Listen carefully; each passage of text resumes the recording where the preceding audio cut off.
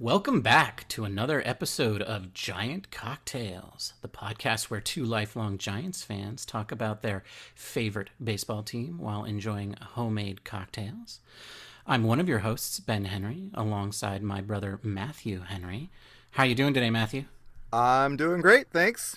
How about yourself? I'm doing pretty good.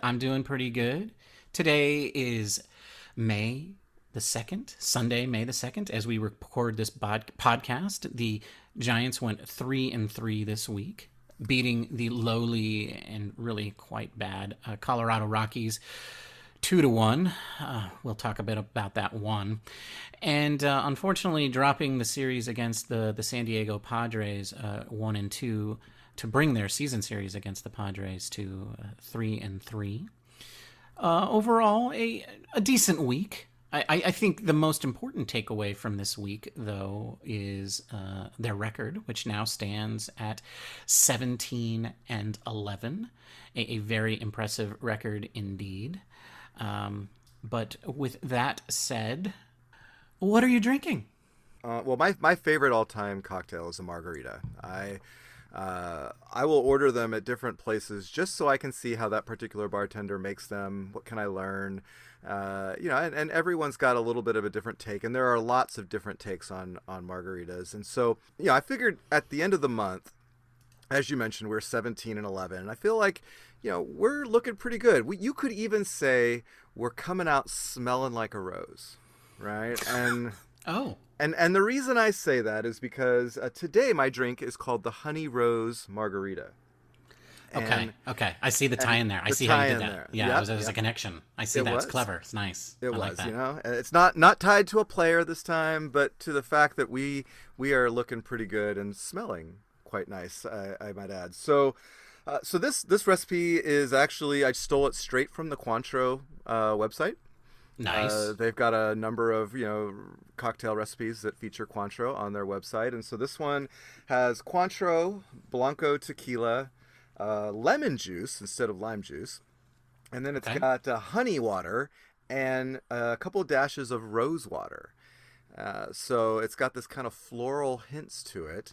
And the honey is, makes it this kind of a honey or a sweet honey. And the honey that I actually chose was a orange blossom honey that I just happen to have in my cupboard. And I think it pairs quite nicely with the citrus. So all in all, I'm loving this. I think it's a nice little take on a margarita. Not quite as sweet as maybe something with agave syrup or something like that, but because the honey syrup's a little more subdued, but quite nice. So that is what I'm drinking today. What are you drinking, Ben? Well, Matthew, so first of all, I want to say I'm glad that your honey is sweet. I hate it when we have bitter honey. Don't you? Yeah, I was going to say, I'm glad you got that sweet honey in there as opposed to that nasty bitter honey. Bitter honey sucks. Yeah, but also I'm a little bit curious about this honey water. You said was it so you like dilute the honey with a little bit of water? Is that what's going on? Well, you dilute. You actually have water that you put honey into. You it's almost making like a simple syrup out of honey, Right. is really what it is. But it's not quite as sweet in my mind. Right, sure, okay. And you can make see. it to So taste. You I the just syrup, the honey a little less viscous, a little more liquidy, right? Yeah. Sure. Okay, yeah. I was just curious about that. Did you salt your rim this time? I did not. The recipe did not call for a salted rim, Okay. and I didn't want to. I thought maybe it was because of the rose, kind of thing, that's floral fair. thing. So, That's fair. and I'm not missing it. I think it's fine. Yeah. Well, yeah. No, not every margarita has to have a salty rim. In fact, I think in general, like your fancy margaritas don't come that way. I don't know if that's just because it's like pretentious bartenders don't want to salt the rim or what, but in too my good for that. experience, that has been the case. I like that you went the easy route for getting the recipe, and I think there's always something to be said about taking a recipe from somebody who knows what they're doing, and one would at least hope that the people at Cointreau know how to make a decent cocktail using their own liqueur. I also went to a tested and well regarded source for my recipe because I also did not make it. We've been going through these past few weeks where we've been building our own recipes and we've done some really outlandish and crazy things. I think you put lemon curd in one of yours. Exhausting. And, Exhausting. And lemon curd's not my finest moment. I got a whole jar of lemon curd now in my refrigerator that I don't know what to do with. So. Yeah. I was thinking about that later, and I was like, wouldn't it be a little chunky? I wonder how that came out of the whole process of the lemon curd. But anyway, we've been very adventurous, is what I'm trying to say. And I think it was like getting back to basics, getting back to something that, was maybe within our capabilities. I think we got a little too adventurous, or at least I was getting a little too adventurous. I went and bought hypnotic liqueur just so I could make a cocktail blue. And, I had a long talk with myself in the mirror, just asking myself, where was I going and where was I taking myself in my life, and what is it all coming down to? So this week I went back to my favorite cocktail book called The 12 Bottle Bar, and I pulled a recipe right out of there. This is a basil cucumber vodka gimlet, and it is let's see, you take about 8 to 10 leaves of basil and some cucumber, and then you end up muddling that together with crushed ice, and the crushed ice helps tear up the basil leaves and helps muddle the cucumber. And then you shake that with a little bit of simple syrup and lime juice, so about half an ounce of each. I actually still had some of the Oleo Sacrum from a couple of cocktails ago, so I just finished that off in this cocktail as my simple syrup. So extra limey. And the cocktail actually comes out this very beautiful green color, and I went ahead and garnished that with one of the basil leaves, and then I took a mandolin and I sliced one of those baby cucumbers, which is what I used in this cocktail, kind of long ways, and got this nice, slim slice of cucumber in there. And it is a very fresh and light cocktail. I like it a little sweeter, so that's why I put in half an ounce of simple syrup. You can go for less, and just to do it to taste. And it's just a nice, tart, citrusy cocktail. But the cucumber and the basil are very summer-like, So I think we're getting into May, and I know you went through this kick where you were making all of these summer-focused, summer-forward cocktails, and I think I'm just starting to get into that swing of things too. And so this one's a very nice and enjoyable cocktail, and I must say it's not one I'd ever made before, so I'm enjoying it quite a bit. Well, enjoy that cocktail. It sounds... Sorry, I just took a long drink. Because I've been waiting to drink it. I don't know. I feel like this need to leave the cocktail untouched until this moment. And it's been sitting here staring me in the face for quite a while. And so now I just needed to... Well, catch up, because I'm halfway through my margarita, so catch up. Done. All right. Caught up. All right. Well, you had mentioned in the intro that we had some good and bad this week, and and I think the starting pitching continues to pitch well. The one loss to the Rockies hurts me a little bit, because I was really hoping that we were going to have like some payback from that.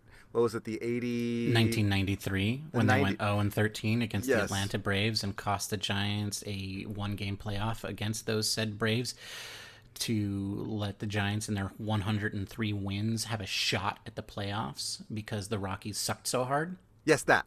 Exactly. Is that what you're talking about? I barely remember that. Yeah, you barely remember that. But I remember it like it was yesterday. Mm-hmm. And so I was really hoping that we could go undefeated against the Rockies this year.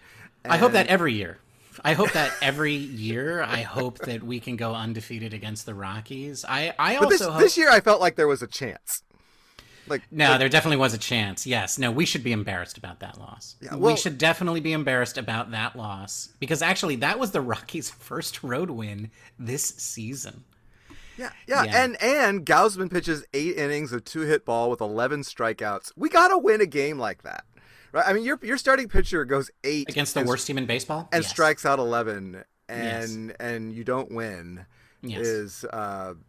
Anyway, and the biggest thing that out of that was kind of the theme that we've been seeing. I've been really hesitant to bash our bullpen because I keep thinking that it's going to come around. But I think I think maybe now we needed to really just be like, you know what, it sucks. And welcome to the pessimistic bench. Yeah, I'm like, scoot over and make some room for you. I think early on I was like, well, Whistler won't be bad all season, and Whistler's been bad, and and then I'm thinking, well, Peralta's a veteran that's been here. He's proven to get major league hitters out. Who? Yeah, right. Former Giant, Wandy Peralta. Do you remember him? I do remember him. Yes, I do remember Wandy Peralta. What's interesting is last week I said the Giants needed to go out and get a reliever, but my concern was that they were going to have a hard time finding one. And look what the New York Yankees found one. Yeah, Yankees didn't have any trouble finding a reliever. For those of you who are wondering, they found Wandy Peralta, and we traded Wandy Peralta away for is it Mike? Mike Tauchman, I think it's Tauchman. Yeah, who we like. Like, don't get me wrong. Totally. After today, I really like him. But I do. Yes. I'm sorry. You were ranting about the bullpen. Don't let me get in your way. Well, I think that's a nice segue into the trade, right? I mean, I think, and what's interesting about that is, like, as you mentioned, we're thinking that we need bullpen help, and Zaidi's like, I got enough arms. What we need is another versatile outfielder, and so what I think is interesting about that too is, what does that say between the dynamics between Kapler and Zaidi? Because Zaidi creates the roster, and Kapler uses the players that Zaidi puts on the roster, and so if you're only using Rogers and McGee over and over and over again, I feel like there was a total power play that Zaidi was like, you think that the bullpen's bad? Well, I can make it worse. Well, that's right. Yeah, that's really what it looked like to me. It was like, oh, you think it's bad? Let me take away your third favorite toy. And I'm taking away your third favorite toy just so that I can take away any toy I want at any time. Well, and you know what changed, Matthew, is we saw a lot of Berriger, we saw a lot of Alvarez, a lot more of those two guys than we had been seeing. And Camilo. Camilo has pitched in a lot more games. Whose name I remembered this week. That's right. Good job. Thank you. We saw Gregory Santos even be used until he until that outing with the Rockies, and at which point they shipped him away, and they finally made a 40-man roster change that impacted the bullpen, which they had been very, very reluctant to do all at least this first month.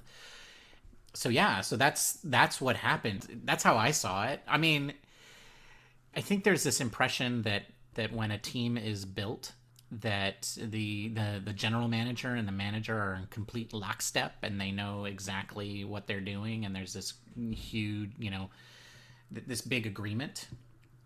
I used to think that, and then I saw Moneyball and read the book and saw how that relationship between Billy Beane and Art Howe was portrayed, and I know that was just fiction, but it does kind of point out that, a lot of times, there's a lot of disagreement between those two entities, and certainly the way that Kapler was using Rogers and McGee, I think, was making a statement as to what he felt about the rest of that bullpen. And I think the move that Zaidi went and made is he went and got a guy who he found out was available, that he really, really liked and had his eyes on for a long time, and he spent a piece of the bullpen that Kapler already thought wasn't good enough. And Zaidi said, this is an area where we have depth. Right. And I thought that was very telling, because I was like, and what he meant specifically was left-handed relievers. Right. To be clear, not our bullpen. But I thought it was very interesting because he was like, no, left-handed relieving is our depth right now. And so we're able to make a change there. And I don't know. It was shocking to me. It was a shocking trade. I couldn't believe it, because I was like, this is our third best reliever right now.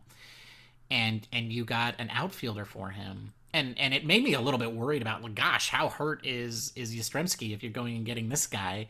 And I don't know if that has anything to do with anything. But it was also really interesting that regardless of whether what's going on in that situation, they were making their bullpen worse. Well, and we'll see if it makes it worse because I don't think. I mean, it was pretty bad, and so something had to change, and so who were you going to move out of there? And so they DFA'd Sky Bolt, all name team Sky Bolt, and who played a total of like maybe a game or two, I think, for Couple us. games, I think. Yeah.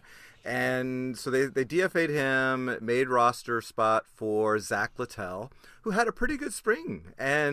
And doing a little research on him, turns out that he has been working on a split finger, I believe, and a splitter that will help him be more effective against left-handers, because left-handers in his career have hit 292 against him.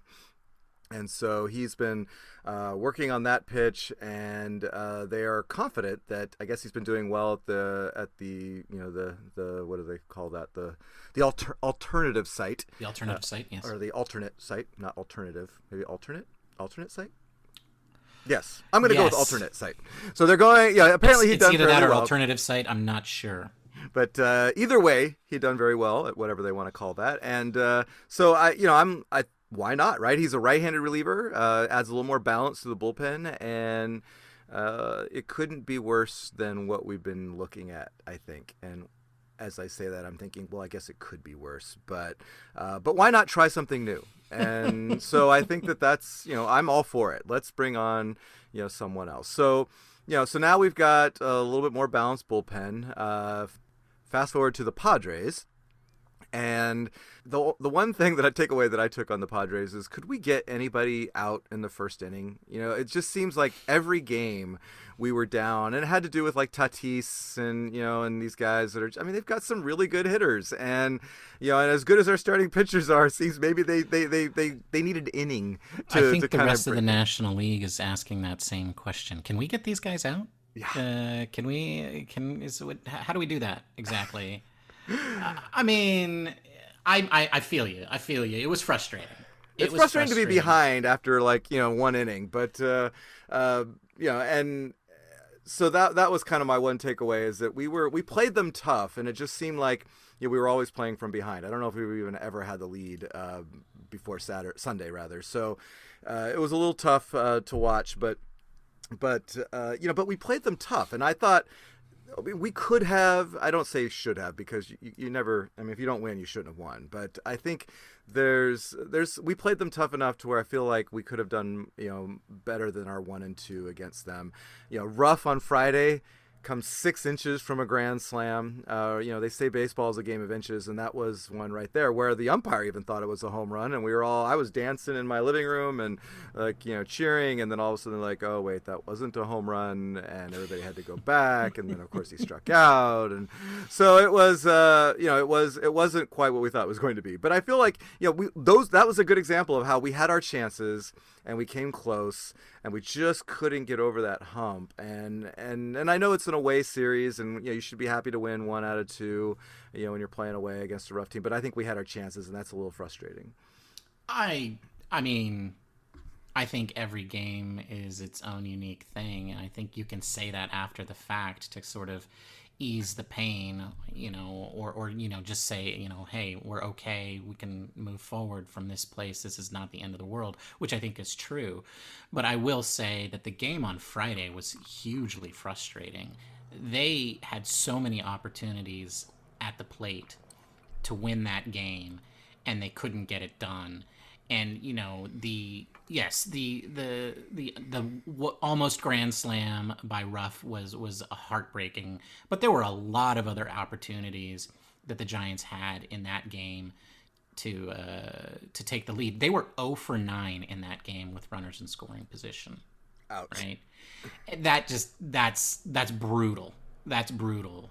And, if they connect on any one of those, they tie or win the game. And so, they likely could have won the game if they got a hit on any one of those at-bats, right? And they did get a great performance out of the bullpen with Zach Littell and Sam Selman, who I think was briefly with the team for, I don't remember exactly. The roster has gone through so many shuffles over the last few days. But they got a great outing from those 3 guys that was good enough to win the game, and they just couldn't come through. So I think Friday was really frustrating. It was a game that they could have won and didn't. I didn't feel like, but at the end of the day, you do have games where you go over in your runners in scoring position situations, and we know that. We've seen Giants teams that seem to do that every day in the past. But it happens. It happens. I think for me, the biggest thing about the Padres series was that I think when you looked at these two teams, to me, they felt mostly even. Right? Like, I don't look at the Padres when the Giants are playing them and think this team is way better than the Giants. And I don't know if that means that the Padres aren't as good as everybody thought they were, or the Giants are better than everybody thought they were, or a little bit of both, or if I'm just a diehard Giants fan and I'm, delusional. But the point is, these two teams do not look like they're that far apart. But I will say, the bullpen, yes. The bullpen, I think, especially on Saturday, was where the weak spot really glared. And, in that particular case, unfortunately, it was, Camilo, who I think, we both like Camilo a lot. And he's entertained us quite a bit. And we've talked about him quite a bit in our podcast. But he finally had a rough outing. And, of course, he had a couple of runners that were on base. And then Alvarez could not come in and pick him up. So I think Saturday really just sort of exemplified, like, if there's any area where these two teams, there's any separation between these two teams, it's definitely the bullpen, specifically the Giants' lack of depth within the bullpen, for sure. Yeah. Well, and I guess, speaking of depth, one of the things I think the Giants have built themselves up to be is depth in their on offense, and right. And so. That's being tested now. We've had a bunch of people go down, including Tommy La Stella today. Looks like he's going to miss some time. We've already had Crawford has a contusion in his calf. He's missing some time, just a few days it seems like. But then you have Solano that's out, also on the IL. So now we're bringing up Vossler, who was one of our earliest free agent signing, I think, during the offseason. He's already had a cup of coffee, got his first major league hit last week with the Giants, then got sent back down to the minor league. Now it looks like they haven't made a move, but I imagine that will be the guy. So the roster depth is being tested, and I feel like every time we get tested, everyone seems to really step up and perform. And maybe just the pessimist in me is like, yeah, that can't keep happening, right? At some point, we're going to, it's that lack of having our starters in the lineup is going to bite us in the butt. But but for now, who knows? Maybe Vossler will come up and perform well, and we'll keep rolling. But you can't keep counting on that, so I'm a little nervous about that. Well, I think it's right to be nervous about injuries. First of all, every team can be bit by the injury bug. We know that, but. That is one of the things why you want to have a lot of depth. And I think that is one of the reasons also why, the pundits in general get nervous about teams that are old, right? So, because old players tend to fall off in performance, pretty quickly. And they also get hurt more often, theoretically. And so that is obviously a concern. But I think it's particularly a concern with the Giants just because of the amount of injury history that they have, and plus their age. But that being said, yeah. I mean, I think, yes, the depth is being tested right now. But I don't think we're scraping the bottom of the barrel yet. But, yeah, I mean, it can't continue like this. It can't continue at this rate. And for us to expect that they'll keep, scraping by. But I don't think there's really much that can be done there other than just hope it doesn't happen, right? I think they did everything they could to make this roster be deep in that area, and they did a lot. Aside from doing what, every fan wanted, which is, signing superstars at every position for, $1 billion and just, going all in. No, they didn't do that. But given what they were, given the parameters that they've given themselves, they did quite a bit to add depth there.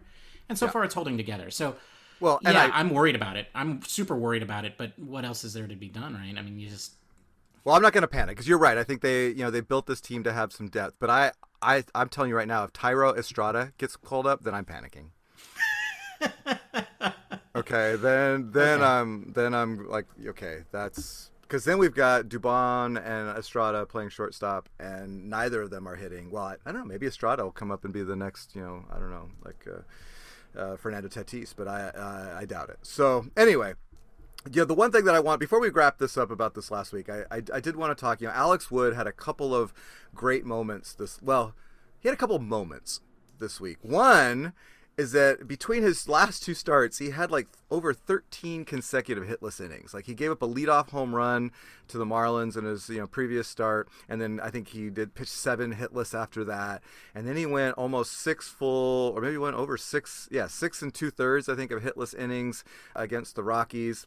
So he is pitching lights out, which is great to see. I mean, good. I mean, I think we should all just go get an ablation because I'm feeling a little stiff, and I might need a little pick me up. And if an ablation's going to do it, then I'm all for it. Burn my nerves, man. I'm ready for it. I think that's just called old age, dude. Okay, well, yeah, I don't think they have ablations for that. No, because No. I'll get an ablation if I could feel like that. Anyway, but then on the flip side, all of a sudden, the other night he decides he's Ricky Henderson. And I thought that was a great moment. I don't know why you say that wasn't a great moment. That was a fantastic moment. Well, it's fantastic because we won, but he's in scoring position, and he's like, all of a sudden, I think I can make it. I know I can, and it's not like he stole on the catcher. He thought he was going to be sneaky and just sneak over to third base, while the pitcher wasn't paying attention. I mean, and then his slide into third base was like I don't know. I thought it was more like a somersault. It was. You can't call it a slide. It was like a tumble. I don't even know. And so, I think he did like a pirouette, like hit his feet on the back of the bag, going the wrong direction, and then kind of rolled over. And then he landed in like the third base box, like coach's box, and and even even the third base coach was like, yeah. Do you think anybody saw that? Kapler saw it. Yeah, he did. I think the press conference after the game, he was just like, he said, "We can't be doing that. We can't have that happen. That can't happen." I think he said that like 1,000 times. Alex Wood knows that can't happen. And I think he'd been saying that to himself since that inning, right? I mean, he just kept saying that over. It can't happen. I can't believe he did that. That can't happen. That can't happen. And I thought it was fantastic. Just to see this guy who, I mean, if he had looked down at his chest, he would have seen that he was wearing the jacket that says, "I'm the dork that can't play baseball and run the bases without having a special jacket on because it's too cold." Right? If that's not a signal that you're not like the most able body out there running the bases, then I don't know what is. But yes, he looked like a kid in Little League who was just like jumping off the bag as soon as he was allowed to, and was like, "I'm gonna make it to third because I'm so fast." And that was literally what it looked like to me. He was like, "I can do it. I'm so fast." And it was just like, you are a grown man who is a paid professional to do this. This is not the moment for you to go all 8-year-old. But you know what? I'm glad he did, because it was really funny.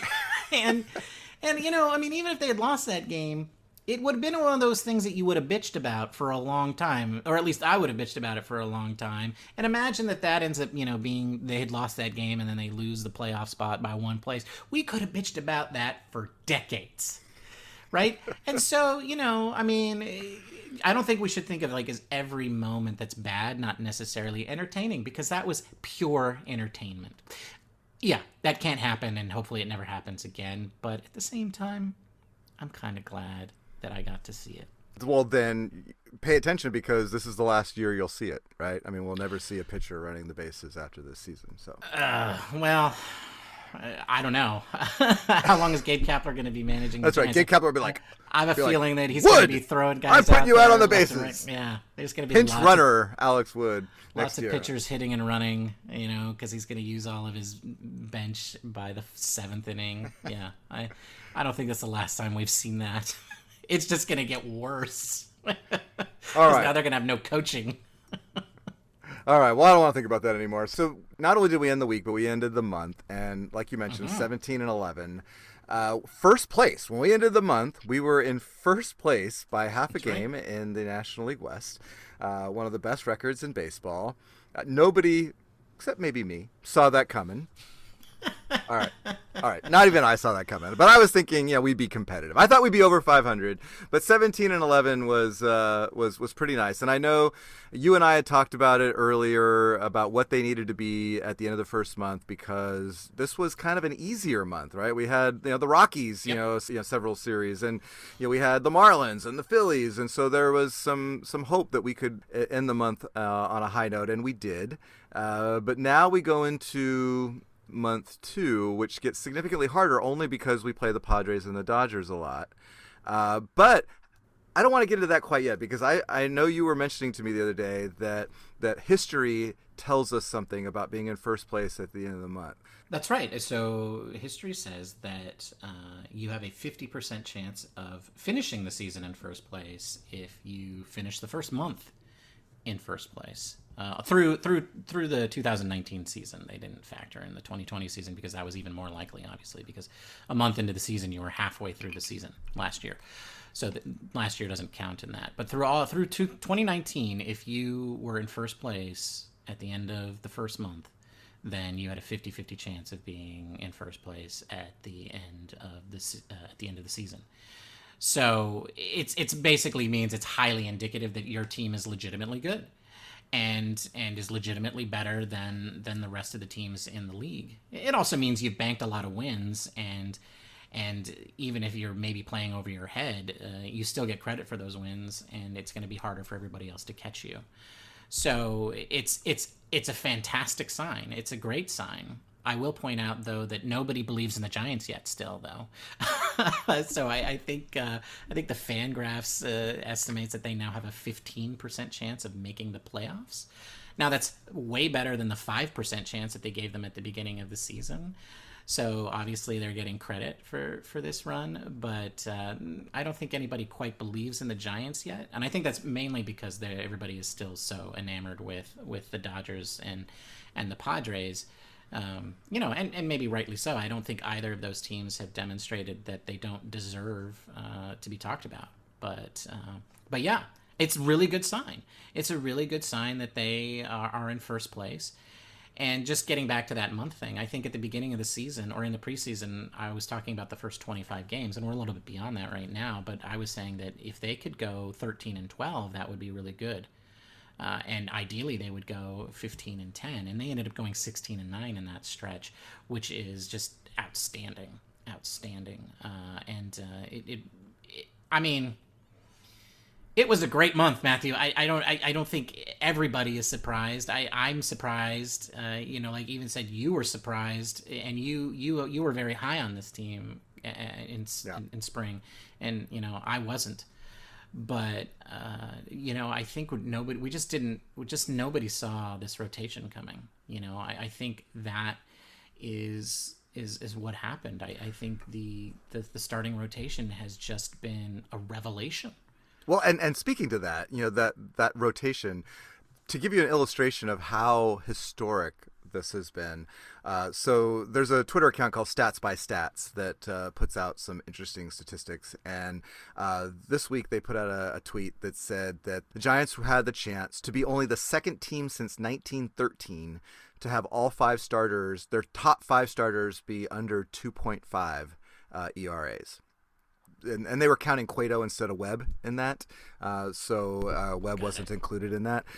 But still, it gives you an insight into how historically good this rotation has been. I mean, they are the second best all time after 1 month. And so is that sustainable? Part of me wants to say, heck yeah, that's sustainable.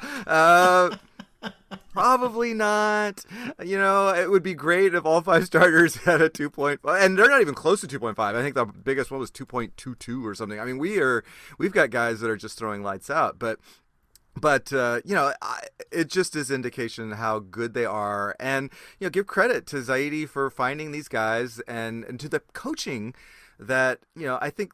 That's one of the good things that I think has been an aha moment for me over the last, since Zaidi and Kapler and them came in, is that in my mind, back in the day, I would think that once you're a major league player, you kind of are what you are, and that the coaching staff. How much coaching can they do when you're playing 162 games over, over 180 days, right? I mean, it's just I just don't know how much you can do. Well, it seems like this coaching staff, and Kapler built this coaching staff to teach. And they are teaching, and to the credit of every offensive player and pitchers, they are taking these teachings and they're getting better. And I think pitchers are choosing the Giants because of the reputation now that they have about about bringing pitchers out of maybe their rough stretch of their careers and reimagining them in a new way. But even offensive players are doing that. I mean, we'll talk a little bit about Buster Posey later, but Buster's having a career year almost, and so it is just. And it's through coaching. They're coaching these guys on ways that they can be better, and I think that's pretty cool. I think that it's a little bit underrated that the coaches are doing such a great job at the major league level of improving long-standing veterans and guys that have been doing it and maybe have been successful in the past, and now I think they're using analytics to kind of analyze how they've been successful in the past and how they can be successful going forward, and it's working. So.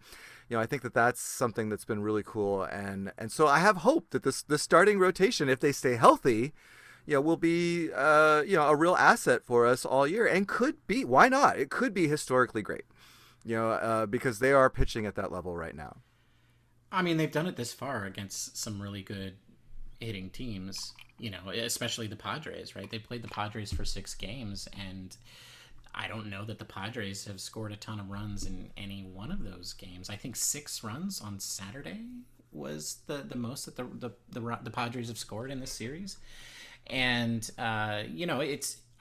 I don't see why they couldn't continue to perform at this level. I mean, obviously there's a whole thing around adjustments and maybe the league will figure them out and they'll have to, make their own counter adjustments and that sort of thing. And yeah, they've got some good teams that they need to play. They haven't faced the Dodgers lineup yet, but, and there's some other good teams on the East Coast that they have to face as well. So, there's tests that are coming. And then also we have to just see whether or not, the number of innings that they have to pitch, catch up to them as well. But, I think, honestly, I think that's really the biggest concern at this point is can they continue to do it for the rest of the season? I think they have the talent, they have the skills. So it really just is going to come down to, adjustments, and can they do counter adjustments? And it's going to come down to fatigue. Right, and whether or not they can manage the wear and tear through a full season, and I think that remains to be seen. And I'm not even talking about injury there. I'm just talking about can they pitch as effectively in August as they are now. And I think that's really the biggest thing that's going to get them. The most likely thing that's going to get them. It is interesting what you say about the coaching, because I think that's never really something that you hear much about in Major League Baseball, right? And I think we all get that impression, right? Like players are developed in the minor leagues, and then they show up and they're superstars, right away, or they are going to be, they are what they're always going to be when they first show up. And maybe there's like a season of them getting acclimated, but then after that, it's just they're just the same player year after year after year. And I think we know that's not true, but what you certainly don't ever hear about is what role the coaches play in the evolution of players and how that interaction impacts what the players do and don't do. I think I've heard more about, players, he developed this pitch during the off season, right? You often hear these stories about, he went and did all this work during the off season when this player had the time to go do it by himself and figure these things out by himself. You hear that story all the time. But you don't really hear a lot of in-depth analysis about what coaches are doing to improve players, day to day. I think that really is, I would love to know more about it. I think probably teams are probably pretty secretive about it, right? Because they probably don't want people to know what they're working on. So you probably don't hear a lot about it for that particular reason. but it really is interesting because it seems to be the case with the Giants that the Giants have gone out, identified people as free agents and said who maybe were undervalued and said, hey, look, you do this one thing and we think you can do it better, and we think you can do it, and you can be more effective if you do it more often. Right? Yeah. And then I think they also look at the veterans that the Giants already have, and they've said, some of the same things, first of all, and then secondly, they're like, hey, we think we see something that you could tweak or change, and it could make you better, and it's definitely having an impact. So, yeah, I mean, I think that's super cool. I definitely think it's part of what this coaching staff brings. I would love to know more about it, but, yeah. But my guess is that's a trade secret, so I don't know. Well, and I mean, just looking at Posey, let's talk about Posey because he has been amazing. And you texted me his numbers today, and 359 batting average, 423 on base percentage, and a 688 slugging. I mean, his OPS is over 1100, and he is. I mean, just I wish he would hit home runs with runners on base. That's my only quibble. But I think the team has to get more runners on base in front of him in order for that to happen. Yeah, but I mean, but he has been amazing, and it's I think early on, I think right before the season started, you and I were like, I'd love to see Buster Posey of old. And we're seeing Buster Posey of old. I mean, he might be his best version ever, and it's amazing. And so that has been fun. I am going to go on the bandwagon right now and say Buster Posey MVP. And because I mean he's playing at that level, and if he were to keep this up, he should be considered an MVP. And and I think, the offense in general has, Posey's been doing it all year, but, we struggled out the gate. But there have been guys that have been, kind of coming around. We're starting to see, unfortunately, just as they're coming around, they get hurt. Yastrzemski was starting to kind of find it before he got hurt. La Stella actually was, he hit well today and was, starting to hit well before he got hurt today. But, I think we're starting to see the offense that we knew was there. I mean, last year they were 8th in the league in runs, in the major leagues in runs produced and runs scored. And I think we were starting to see that again, which was fun. And then when they went and got Tauchman, what reminded me about that was that, you mentioned them finding guys under the radar. Well, that, Yastrzemski and Dickerson, are two guys that they pulled off the scrap heaps, coached them up, so to speak, and they became, really integral parts of our offense. And I feel like now I'm kind of expecting Tauchman to be the same way. Like, I mean, 2019 he was a really good player, and last year he was really bad. And so I think they're banking on that they can find 2019 Tauchman again, and he's looked pretty good so far. So yeah, I agree. I think one of the things about Tauchman is that they saw that potential in him. Like, they saw the 2019 version of him before 2019. Yeah. Right. So I don't think this is just like a situation where they saw a guy who had a good year and they went after him because he was good 2 years ago. No, Zaidi actually said that he had been trying to get him since he was in Colorado. Right. And so he's been on his radar for a long time. Right, which I think is an excellent sign that whatever, his struggles were in 2020 might be fixable, right? And the Giants might have a good idea of what they can do to fix that because they're familiar with him already because they've been watching him for so long. So, I think that there's a highly likelihood that that's going to happen, obviously he's got to execute, but yeah, I mean, I think there's the strong potential. I mean, so far so good, right? He's looked really good at the plate, and he hit a big home run today. So I think all signs point to yes there. So and yeah, I mean, that's what this off front offices is really good about. They're identifying other people's unwanted and undesirables and turning them into something great because they're not. I don't know what it is. They're not biased. They don't, they see something that these other teams don't. It's a really interesting. It seems to be a skill that they've mastered, and it's really fun to watch. It's really fun to have stories like that. Alex Dickerson has turned into one of my favorite Giants, and yeah, I mean, it's. I'm glad they found it. And I know so. just so we can wrap up kind of this last month. I mean, at the beginning of the season, everybody was concerned about their defense. They're actually, I think, at some point in the last week, they were leading the league in fielding percentage. So that hasn't been a problem. Dickerson today made a great diving catch. So that's right. So he did. we're talking about Ruffin Dickerson. It was Ruffin Dickerson out there. and yesterday or Saturday, Ruff made a great catch over on the against the sidelines or foul line, and so I think that these guys are playing good defense. That's not a concern. The bullpen is a concern, and I think that they know that. Seems like they're trying to make it better by subtraction with Peralta. I don't know. So maybe it'll be interesting to see that this bullpen going forward, how that it gets reconstructed, because it definitely needs a little bit of help. But looking forward to next month, we've got we've had this great first month. Can we expect the second month to be as good?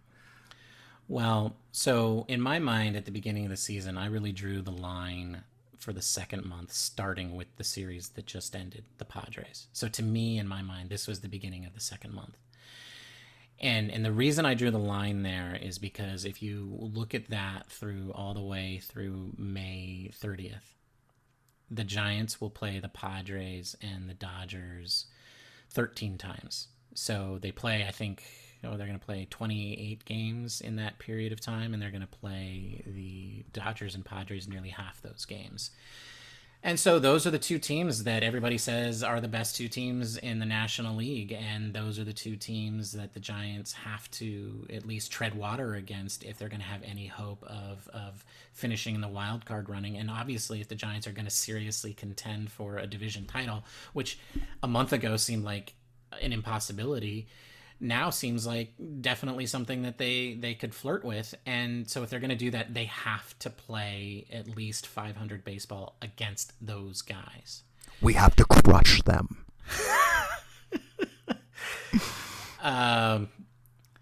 We have to play 500 baseball against those guys, and we need to crush the Pittsburgh Pirates. And crush the Dodgers. Yes, I want to crush the Dodgers too, but I will take a 3-4 record against the Dodgers this month, and I don't know how many times we're playing the Reds and the Pirates, but I want that to be 5-1 if that's 6 games, which I think is roughly what they're going to be doing. They have to beat the Rangers, who are sitting in last place in the AL West. They have to take those games, and I think, I'm going to stick with where I was at the beginning of the season, because now they'll even be better off than I thought they were going to be then, which is if they go 500 in this month, and it doesn't really matter, like, at the end of the day, who they do it against and how they do it. I mean, it matters a little bit for things like tiebreakers and whatnot. But if they finish this month 500, which includes those 13 games against the Dodgers and the Padres, they'll be 6 games above 500 coming out of 2 months, and they'll probably be within sniffing distance of first place, if not in first place. And they certainly should be one of the wild card teams at that point. And I think then that's a super fantastic position for them to be in, and I think everything's on the table at that point. So, but this is really the test. This month is really the test. If they come out of this month in that position, then I think everybody is going to have to agree that the Giants are a legitimate contender, and we should all be very, very excited about what's going to come in the next 4 months. And that is when we should be expecting to hear some news about how we're going to improve our bullpen, if we haven't already improved it by then. And that's my expectation. And that's, yes. So this is a very, very important month. And I'm excited for it. I'm excited to see how it goes. I want to, yes, bring on those Dodgers. And I would love to crush them. But, at the same time, like I said, I'll take 3 out of 4 as long as they stay within sniffing distance. We can, hook or by crook at some point, man. It's just as long as we make the playoffs and end up at the World Series and they don't, then I'll be happy. That's really all I want. Whether they do that one way or another, at the end of the day, I want the Giants in the World Series and the Dodgers not. Amen. All right. Well, that's what we have to look forward to this month. Okay, so Matthew, we're getting a little bit close to the end of our show here, but I think that I've noticed that you've been a little bit grumpy. You've been a little bit on edge. You've been a little bit surly. Not just today, but a couple times this week, and I just wanted to ask you, Matthew, what's bugging you, man? I'll tell you what's been bugging me. Umpires. Okay, umpires not named Angel Hernandez, believe it or not. Normally, that Angel Hernandez will get me pissed off at least once or twice. Well, he's the season. pinata of the league, right? Like, Yes. he's the umpire that you're supposed to hate. Yeah, Angel Hernandez is allegedly the worst umpire in baseball. Not allegedly. I don't know. Maybe after this weekend, maybe there's some new contenders, because I'll tell you what. So the other night, Wilmer Flores, sweet, never says a word, Wilmer Flores, up to bat in the 9th inning against Melanson. Famous for showing his emotions on the field, Wilmer Flores. Yes, totally, right? Yes. And poor Wilmer Flores didn't see a strike in the entire at-bat, didn't swing the bat once, and struck out. And that, to me, was just BS. These umpires are professionals. And if you can't spot a pitch that's 4 inches off the plate, that you should be umpiring Little League. Okay? Because Little League, they tell you a ball off the plate is a strike. They want the kids to swing the bats. That's right. But in the major leagues, that is not a strike. And there's a lot on the line for these umpires to be sitting back there calling pitches like that a strike. And of course, Melanson's like, "Oh, that's a strike? Well, I'm just going to keep throwing that." And so he does. And, I just, that moment really made me think, we need robot umps. We have the technology. I've got a camera that I'm looking at home that's telling you it's not a strike. And yet the guy, that's literally 2 feet from the pitch is like, "Nope, that looked good to me." We need to fix this. We have the technology to do it. I don't care that there are umpires, unions, and things that are going to lose their jobs and all that. I don't care. I want the calls to be right.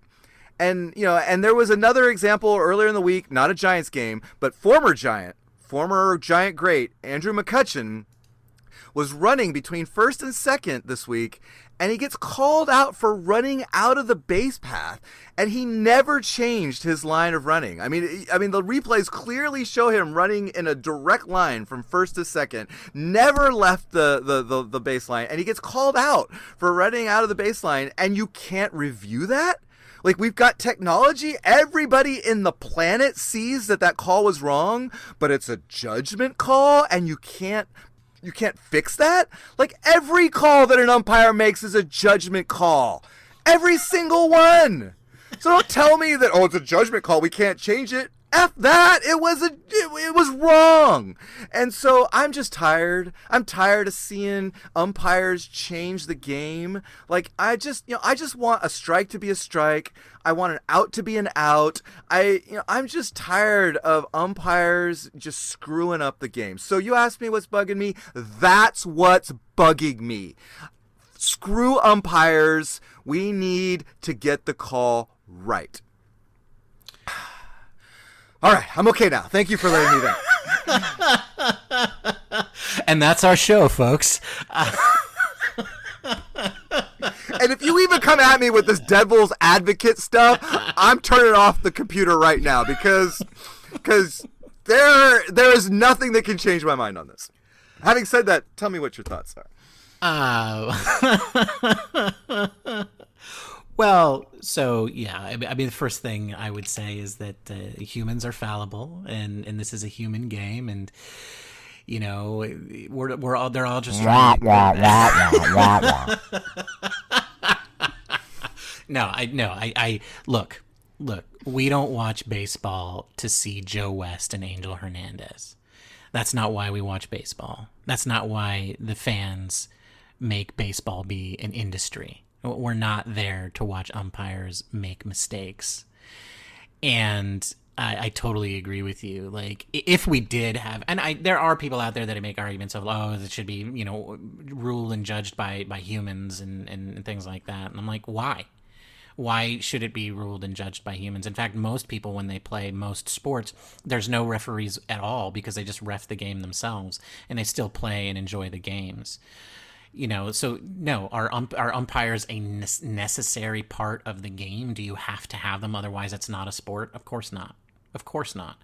But when you're doing it at the professional level, then yes, you need a fair and unbiased adjudicator, and that's why we have umpires. But if you could find another way to get the same result without them and get it done better and more consistently, then that would just make the game better. Nobody would miss umpires if they were gone and the game was called 100% correctly all the time.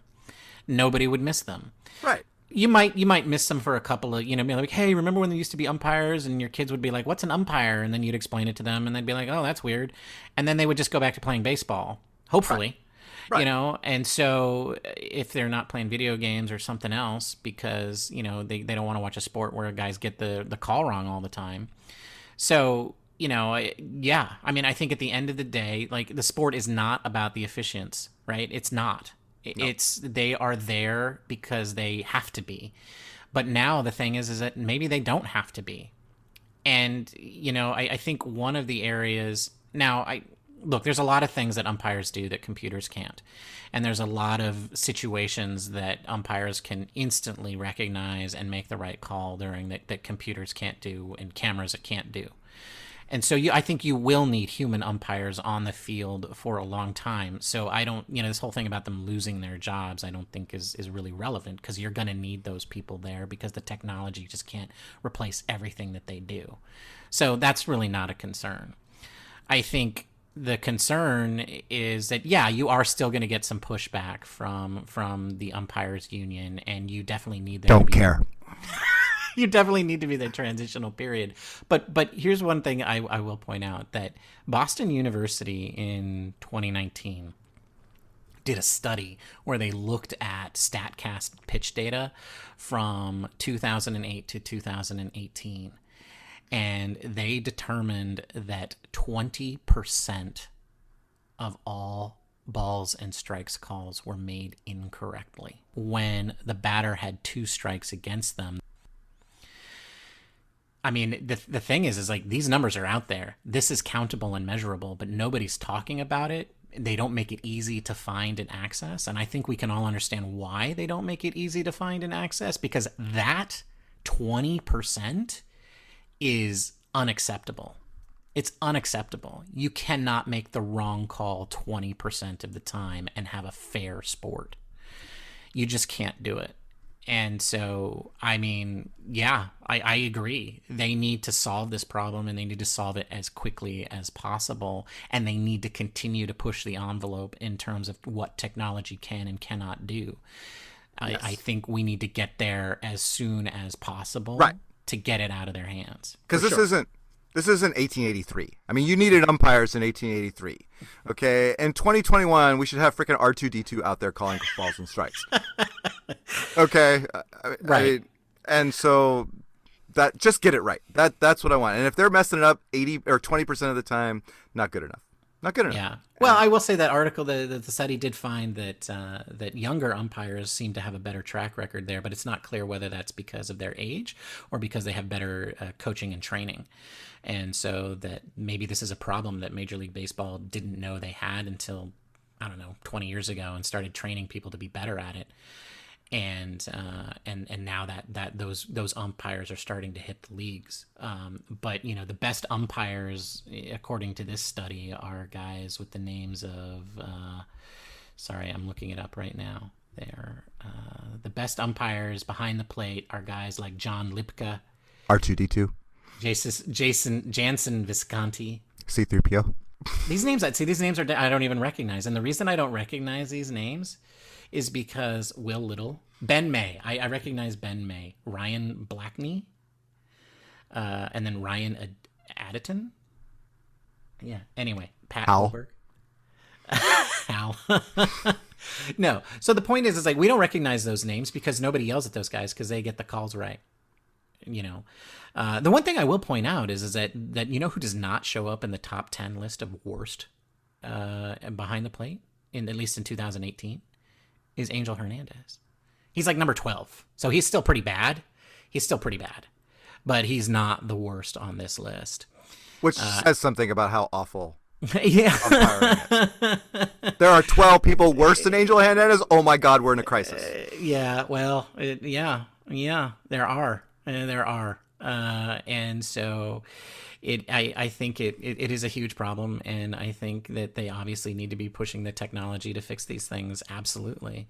And, the thing is, they could do it, right? They could have enough cameras on the field where you could extrapolate the location of a player and where they are based on, the laws of physics and the shapes and size of their bodies. And so you don't even need to have a camera see perfectly everything. And by the way, umpires never see perfectly everything. An umpire is not looking at the ball and looking at the base when they're making the call at first base, which is one of the hardest calls to make in umpiring. The fact of the matter is, why do we have this rule, especially in instant replay, where you hold the camera to a higher standard than you hold the umpire who made the original call, especially when it's so obvious that the guy, that the call was wrong, but you don't have this irrefutable evidence, which nobody really can define anymore. What does irrefutable evidence mean? Well, I guess it means a clear and obvious camera shot of everything that you need to see all in one camera shot. It just doesn't make any sense. It doesn't make any sense that we hold the camera and technology to this massively high standard, and we hold the umpires to a much, much lower one. And the fact of the matter is, like I was saying, you could have technology that could extrapolate all those things, and if you had like three different camera angles, then you could triangulate the location of these things in most cases. And yeah, you still have the human out there when the technology fails, right? You still have them out there when the technology fails or can't make a determination, and you just rely on the human to do it. And that would be fine. You still have umpires out there. They're still part of the game. There's still somebody for the managers to run out and kick dirt on and yell at when they're trying to motivate their team. So, you still get old men, throwing their hats down on the dirt and screaming and yelling at somebody. So everybody loves that. So you'll still get to keep that. But they need to do this as quickly as possible, because it's just embarrassing. It's just embarrassing and infuriating, and it makes you not want to watch the game. I mean, and that's a fan talking Major League Baseball. Like, I don't get paid to do this. This isn't like, I'm not writing for some magazine. Like, this is just me talking as a fan. You need to fix this because it's lame. So fix it already. Fix it. All right. Well, I think we're up against the hour. So, it's been a great week. You can find us on Twitter and Instagram at Giant Cocktails. You can find me, Matthew, at Sonoma Y Guy on Twitter. Ben, where can they find you? Well, you can find me at Watch Ben Fail on both Instagram and Twitter. And I would also add, if you have been listening to our podcast and have been enjoying it and you haven't already, please subscribe on whatever tool you use to listen to your podcast, so that we can pop up on your feed on a weekly basis and you don't have to go searching for us. Subscribe, like, review, all those fun stuff. Do it now. All right. Well, I enjoyed my cocktail while talking baseball with you, Ben, and we'll see you again next week. Cheers, my friend. Yeah. Cheers. Goodbye, everybody.